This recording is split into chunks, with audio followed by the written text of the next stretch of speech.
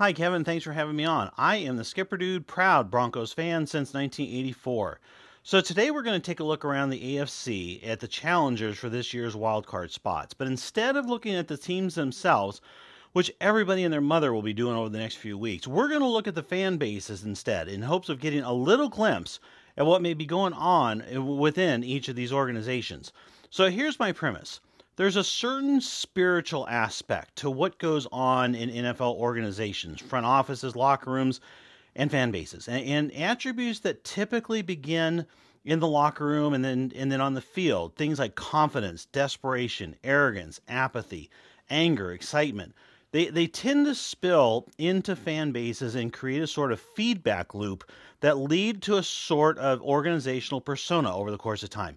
So by looking at the mood of a fan base, I believe you can at times get a feeling for the mood of the organization and even what's inside the locker room. So those of you who remember back to the 2012 playoffs may remember the lead up to the Broncos AFC divisional game that year. The Baltimore Ravens came to Denver as a pretty good team, having won the AFC North at 10-6, but they also headed into the playoffs as a bit of a mess. Owner Art Modell had died right before the regular season began. Ray Lewis announced his retirement before the playoffs, and the Ravens came to Denver having lost 4 of their last 5 regular season games before beating Indianapolis in the wild card round. The Broncos, on the other hand, were flying high, almost as high as at any time in regular season team history. Peyton Manning had started his first season with the Broncos slowly with several losses, but he hit his stride in October and led the Broncos to 11 straight wins, all by a touchdown or more, and a 13-3 record. This Broncos team, looked literally unstoppable. And I can still remember the sense of utter overconfidence that had overwhelmed Broncos country, and myself included. I remember a conversation at Mile High Report where a good-hearted Ravens fan came aboard and gave his preview to the game and basically said more or less, you guys are going to win the game, but it may be closer than you think, and here's why. Like most of the other Bronco fans, I remember kind of sort of scoffing at the idea that the game would even be close. And as it turned out, I think the overconfidence that we felt and we experienced as a fan base, the same overconfidence played itself out in the locker room as the Broncos came out flat and were basically bad in every aspect of the game, especially their coaching, the game plan, and they ended up losing the game, of course, 38-35 in double overtime. So I've seen other evidence of this phenomenon through the years, but this particular bursting of our overconfidence bubble in 2012 really led me to believe that the NFL coaches, players, and fans share a certain spiritual connection. They are on a certain similar wavelength at any given time. So let's dig into this year's playoff wildcard chase and see if we can learn anything about the quote-unquote auras of these various teams. So as we know, there are 6 teams chasing 2 wildcard spots right now. The Chargers at 9-3 are obviously in the driver's seat for the number 5 spot. In fact, they're probably in pretty good shape to take a run at winning the division, knocking out the Chiefs. But they're not a lock necessarily.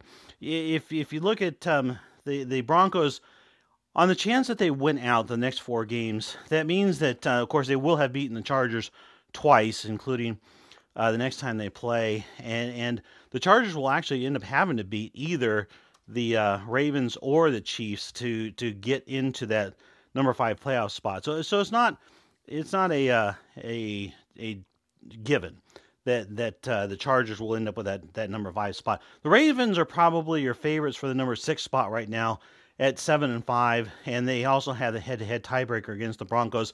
They're going to be tough to beat as well. They've got a tough schedule coming up, but they're a game ahead of the Broncos and have a tiebreaker as well. And then at 6-6, the Broncos are in a bit of a mosh pit with the Dolphins, Colts, and Titans, all with legitimate chances at the wild card at this point. And just for the sake of brevity, I decided to eliminate the Bengals, who are 5-7 and dropping, as well as the Browns, who 4-6-1, a little bit dangerous, I suppose, but they're really no threat this year. So those 6 teams, we're going to take a look at the most commented upon threads on SB Nation this past week as a little exercise. We're not going to look at game previews or game threads or standing threads like Horse Tracks or No Bull Review, because pieces like that, and they're typically fantastic, are deeply enough into the day-to-day that I don't think they really give you a good big picture look at the underlying mood. So what we're going to do is on each of these 6 teams, we're going to look at popular, highly commented upon midweek opinion type pieces and see what they tell us. What kind of articles are attracting fans, bringing comments, and then what kind of comments are the fans making, and it'll give us an idea of where the fans' heads are. So let's start with Denver Broncos. Obviously, Mile High Report, just a little control here. So the most commented upon piece last week during the middle of the week was from Ian St. Clair. Broncos must prove playoff legitimacy by beating Cincy. 116 comments, and I think that really the lead into Ian's article here was probably nailed. I think it nailed where the Broncos fans' heads are right now. Excitement, disbelief, gasp, hope. Those are just a few of the emotions engulfing the Denver Broncos the last 2 weeks. After 2 wins over 2 of the best teams in the AFC, the Broncos shoved themselves right into the playoff discussion. There is still a lot of work left to make that come to life, but the fact Denver is even in the discussion is a damn miracle, especially if you consider where this team was just 3 weeks ago. Okay, so I think that pretty well nails it. And then you start looking into the comments, and the comments have just a certain just win angle to it, or attribute to them. This is a very, as you can tell, reading these comments, is a very hungry fan base. So first one, and I think this may have been the first comment out there, it was Salmon. A lot of comments followed it by Quaker the Foul. We must blow out the Bengals, ? Why? Does a blowout victory grant us an extra victory in the standings or something? Does beating 2 good teams in a row, should have been 3, on long winning streaks not send enough of a message, or send less of a message somehow than pounding a bad team? I'll just settle for a win on the road in an early game. We've already had enough trouble in that regard. No reason to go crazy. Okay, and then I think pretty well reflects where Bronco country is right now. We're not going to have a lot of distractions. We're not looking for style points in terms of how we win. Just win and hopefully get the breaks that we're going to need from some losses from a couple other teams to get into the playoffs. So now let's move over to the LA Chargers. And again, like I said, they are in the driver's seat at 9-3. They're going to have a bit of a meltdown in order to miss the playoffs at this point, or to fall below the Broncos as number 5 seed. But let's take a look at Bolts from the Blue and see what the tone is there. And what you see, what's very interesting, is not like what you see at Mile High Report. This is a team very clearly, from looking at Bolts of the Blue, that is accustomed to losing over the course of literally decades. And I think their blog kind of reflects it. The biggest article from midweek last week, Philip Rivers receives little leeway when he plays poorly, by Michael Papalardo. 118 comments. He starts out saying, it is no secret that a team's odds of winning are lowered if its quarterback performs poorly. However, many NFL franchises have shown over the last 7 seasons that it is not impossible to bail out a quarterback who delivers a subpar outing. The Chargers do not fit into this group. The last time the Chargers won a game in which their quarterback threw more interceptions than total touchdowns was September 25th, 2011. There have been at least 104 instances of that happening since then. And by the way, he laid out the numbers, and of those 104, 6 were actually by Peyton Manning, 5 in 2015 alone. So if you read through the comments, they're kind of just as dismissive. So one of the very first comments comes from, I think, a local writer there named Nate Pickering. And he says, there's really nothing about Rivers that should be unclear or controversial at this point. He is the Marty Schottenheimer of quarterbacks. And the sample sizes are sufficiently large by this point that definitive conclusions can and should be drawn. Philip Rivers is a lead pipe cinch Hall of Famer, but he has performed markedly less well in the postseason than the regular season, and markedly less well, particularly in the second half of his career, late in close games. Wow, we just saw that recently, didn't we? Whether it's right or wrong, those are the situations that ultimately comprise the bulk of a quarterback's reputation when he hangs it up, and they are given far more weight by people than gaudy accomplishments of regular season stats. Okay, so basically there's Bolts from the Blue. That's a team with the Chargers. You know, they're in a good place right now statistically, but you can see the fan base is just set up and ready to lose. So let's now move over to Baltimore, the Baltimore Ravens and Baltimore beatdown. This is a team going through a totally and completely different problem than what you have in LA. The number one article for this past week, actually 414 comments, if you can believe it, evaluating the Lamar Jackson-Joe Flacco debate by Logan Levy. The Ravens are caught in a catch-22. And basically, if you haven't followed the Ravens of late, Lamar Jackson is the rookie quarterback who has played and won the last 3 games for Baltimore, leaving them with a legitimate quarterback controversy there. So the Ravens are caught in a catch-22, and John Harbaugh's fate could be determined by his decision. If he sticks with Jackson and it does not work out, he will be scolded for not going back to his veteran signal caller. If he reverts back to Flacco, he will be ridiculed for not staying with the hot hand. The bottom line is that the Ravens are not a Super Bowl contender this season. The goal of any team should never be to earn a wild card spot and hope to get lucky in the playoffs. Okay, now, as a Bronco fan, I read that and I said, wait a minute. Have you guys already forgotten about 2012? Because we certainly haven't if you have. But anyways, he goes on and he says, teams have gone on Super Bowl runs from that position, but this team does not look poised to do that. Okay, very interesting. So one of the first comments posted by a poster named Rave On. I've been a Flacco supporter for a long time, purchased the jersey as soon as he was drafted, worn it every game since. Still watch the 2012 postseason 2 to 3 times a year, but I think we have to go with Lamar. Been waiting for 2012 Flacco to show up for too long. Lamar is the future and the present. Play him. So clearly, in reading through Baltimore Beatdown, this is a fan base that is not particularly excited about their prospects for 2018. In fact, they're ready to turn things over to a rookie quarterback, and with some very tough games coming up. And if it causes them to miss the playoffs, I think in Baltimore, they don't really care that much. They're ready to move on to 2019. All right, so let's move over to Miami, the Finn Cider. Now, Bronco fans, the tone in Miami is going to send a bit of a chill down your spine.